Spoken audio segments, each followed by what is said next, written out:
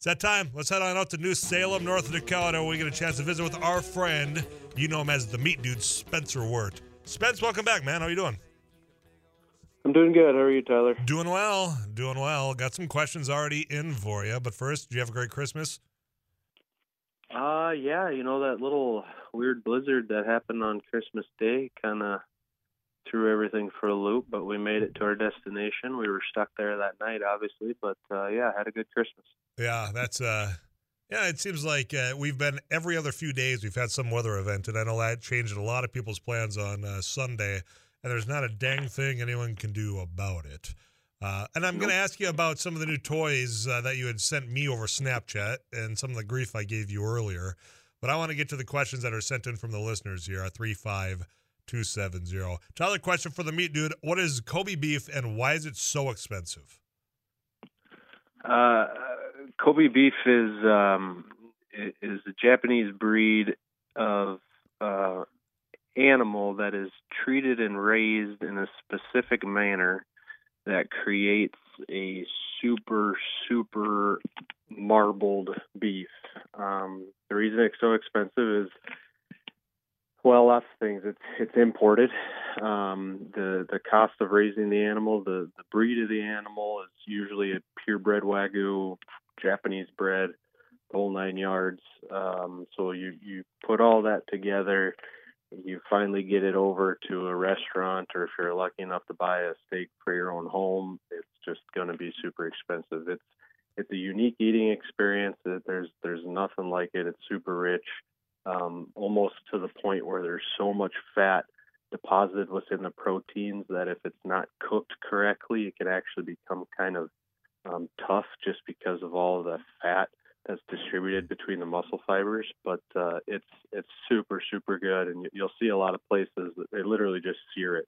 You barely cook it, just start rendering that fat a little bit, and it's a delicacy for sure. Well, that's what my follow-up was going to be. You say if you cook it correctly, well, then it's mostly just sear it, get it nice, blast it with heat, and then enjoy. Yeah, pretty much. No overcooking on that one. Just let its natural juices do its thing, and it's unique. Very good. Another question for you. Tyler, can you please ask Spencer if he has a suggestion on an air fryer? We bought one for Christmas and wonder what would be a good meat to do in the air fryer. Thank you. You have any suggestions as far as what meat ought to go in an air fryer? When you first started that question, I was going to say, like tater tots or French fries. Those are really good in air fryer. But that's fair. It's true. Yeah. I've had good luck with just like a marinated steak bite. We've talked past on this show about pork chops and whole steaks. I haven't had the best luck with it. I think if I remember right, you had pretty good luck with your pork chop. Oh, the pork chop, the pork chop out of the air fryer, I think has been the best pork chop that we've made in our house, bar none. Yeah, I mean, you can set it aside from if you go out to a fancy restaurant and that has a nice pork chop. But if you want a good, juicy pork chop in your house, I suggest trying the air fryer. I really do. Yeah, and it wasn't perfect in my world, but I could see how somebody would think that it's amazing, But yeah, steak tips or steak bites has been my go-to. That turn out really, really well. See, and I haven't done the steak bites. We had tried doing, I don't know if it was a sirloin ribeye, but it was a steak of some sort. It just didn't sear the way I wanted it to. So we haven't tried it again. I haven't got out the cast iron and then did the back and forth. But yeah, so if it's going to be your first time trying, me as a talk show host, not a meat dude expert, I would say pork chop, but Spencer Wirt says steak bites. Another one, Tyler, Kobe beef cheeseburgers are absolutely awesome. You ever have one of those? I actually haven't, and there's even some fast food chains that are serving Kobe ground or burgers. I'm pretty sure I've seen on the old media, but yeah. I mean, it's just a super, super fatty burger. Do you buy it that it actually is? Let's take the Arby's situation for a walk here. They're saying, hey, we got the Wagyu, we've got all this. Is it just a marketing thing? I mean, is there anybody in USDA or the FDA saying, no, this is absolutely, we stamped it, we see the label here? So I'm not sure. Yeah, I'm gonna venture to say that it is sourced from Kobe beef, because I mean, there's no way they'd get away with it if it wasn't. Now, when you picture Kobe beef, you picture that, $500 rib loin and them ribeyes. There's other parts of Kobe beef that can be pulled off and that is not as valuable. So I see it as yes, a marketing, because they get to use the term Kobe, and that term in people's heads just instantly is you picture that beautifully marbled steak. But yes, they would have to source it from actual Kobe beef in order to call it that. Pardon me here for just one moment. Did you say $500 for? Well, I would imagine. Oh, okay. I have clearly never peered my eyes upon the price tag for the, of a for the Kobe whole beef. for the whole rib loin. I'm not just talking a steak. I'm talking the whole rib loin. Good God. So, better be saving up now, or you can have one by the time 2024 rolls around. Save up for that anniversary. Next Christmas, I expect that on your dinner table. Yes. I'll be coming out to your shop. How's that sound? Okay, I got some other suggestions in here, and there's a correction, and the wife had to do the correcting. My wife corrected me. It's not an air fryer. It's an Instapot. Does that change anything? You're talking pork chops in the Instant Pot? Yeah, that changes everything. This person said, hey, wait, my wife corrected me. It's not an air fryer. It's an Instapot. Oh, okay. So what's the best thing to do in an Instant Pot? Beyond me. Just beef roast. Beef roast, I mean, it's super quick cooking because it is sealed, pressurized cooking. So, I mean, I've even put a frozen roast in an Instant Pot and cooked it in like 4 hours, and it was good for putting a frozen roast into a Instant Pot. 4 hours doesn't seem like very instant, but well, for a frozen chunk of meat, that's pretty instant in my world. But you throw a chuck roast or something like that, I would play around with beef roast for sure in an Instant Pot, or even pork roast if you want some shredded pork or something like that. Instant Pots are great for those types of cuts of meat. Okay. If this texter is correct, which I don't doubt them, I'm going to ask you why you didn't correct me sooner. Kobe is pronounced Kobe. Instead of, have we been saying Kobe? Like Kobe Bryant? I don't know. I don't know what I've been saying that's been off, but Kobe, is that how you are saying it?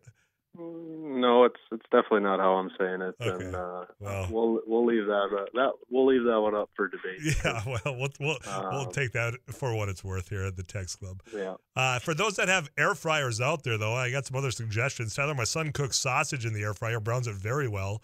Breaded chicken in the air fryer is also very good. So, for those of you that do, in fact, have the air fryer instead of the Instant Pot, there's some other recommendations for you. Okay, let me ask you this question. We had some prime rib Saturday, so Christmas Eve evening. It is now Thursday, December 29th. I'm assuming it's still good to go today, but I want to know what the last day is because there's one slice that's still pretty thick in my fridge. It's not expired at this point, right? No, I wouldn't say it's expired, but what was this, Sunday night you said? Saturday We're on night. day like 5? Sure. Saturday yeah. night? Mm-hmm. Okay, so can't do math in my head right now, but yeah, I think you're definitely pushing it. I wouldn't let it go till Saturday night. But if it's do the old sniff test, and if there's anything kind of pooling up on it or looking funky, you got one of two options. One, you throw the whole thing away. Two, you just take a knife and kind of carve the funky spots away because the inside will still be completely fine. But right. You're definitely pushing it. Well, I like to live dangerously, push things to the limit every now and then. Another question I have for you personally. You Snapchatted me what appeared to be a new meat slicer, and I wondered if that was all you do is watch that thing all day. But is that a brand new tool you got? It is. We got some new equipment here at the end of the year that's hopefully going to increase our efficiency. Our cooked product, snack sticks, bacon, roast beef, all that stuff's kind of keeps on growing. So I'm trying to get a little more efficient for my crew to be able to keep up with the demand. And one of the things we got is a slicer, and it's nothing too crazy fancy, but it's an auto slicer that shingles the product. So those nice packages of bacon that you see laid out perfectly. Of course, the big plants have a lot fancier equipment, but this does it on a very small scale. The Snapchat that I sent you and Eric, but it should be a game changer in my line of work. In these small plants, keeping up with demand, efficiency is the key, and you kind of gotta keep up with the times, keep up with the demand, and it ain't cheap. I can tell you that to buy equipment in today's world, but in the long run, it's definitely going to be worth it for the business and hopefully for my employees to not get burnt out. So this, you can ignore this question if you want, but let's say, okay, you got a new equipment. It's going to make you more efficient. It'll turn out more product. Does that get passed on to the consumer? I mean, it would make sense if it does. I'm just generally curious. And if you don't want to answer, by all means, I get it. Yeah, there's a couple ways to look at it. None of this was I mean, if we're talking just business as a whole, none of this was bought with straight cash. So, there's always that cost. And essentially what you're trying to do when you're buying new equipment is, leverage your time spent on a specific one single product and spread that out sporadically. So hoping to get to the point where we're able to completely keep up on a normal 40-hour week with everything that we got going on.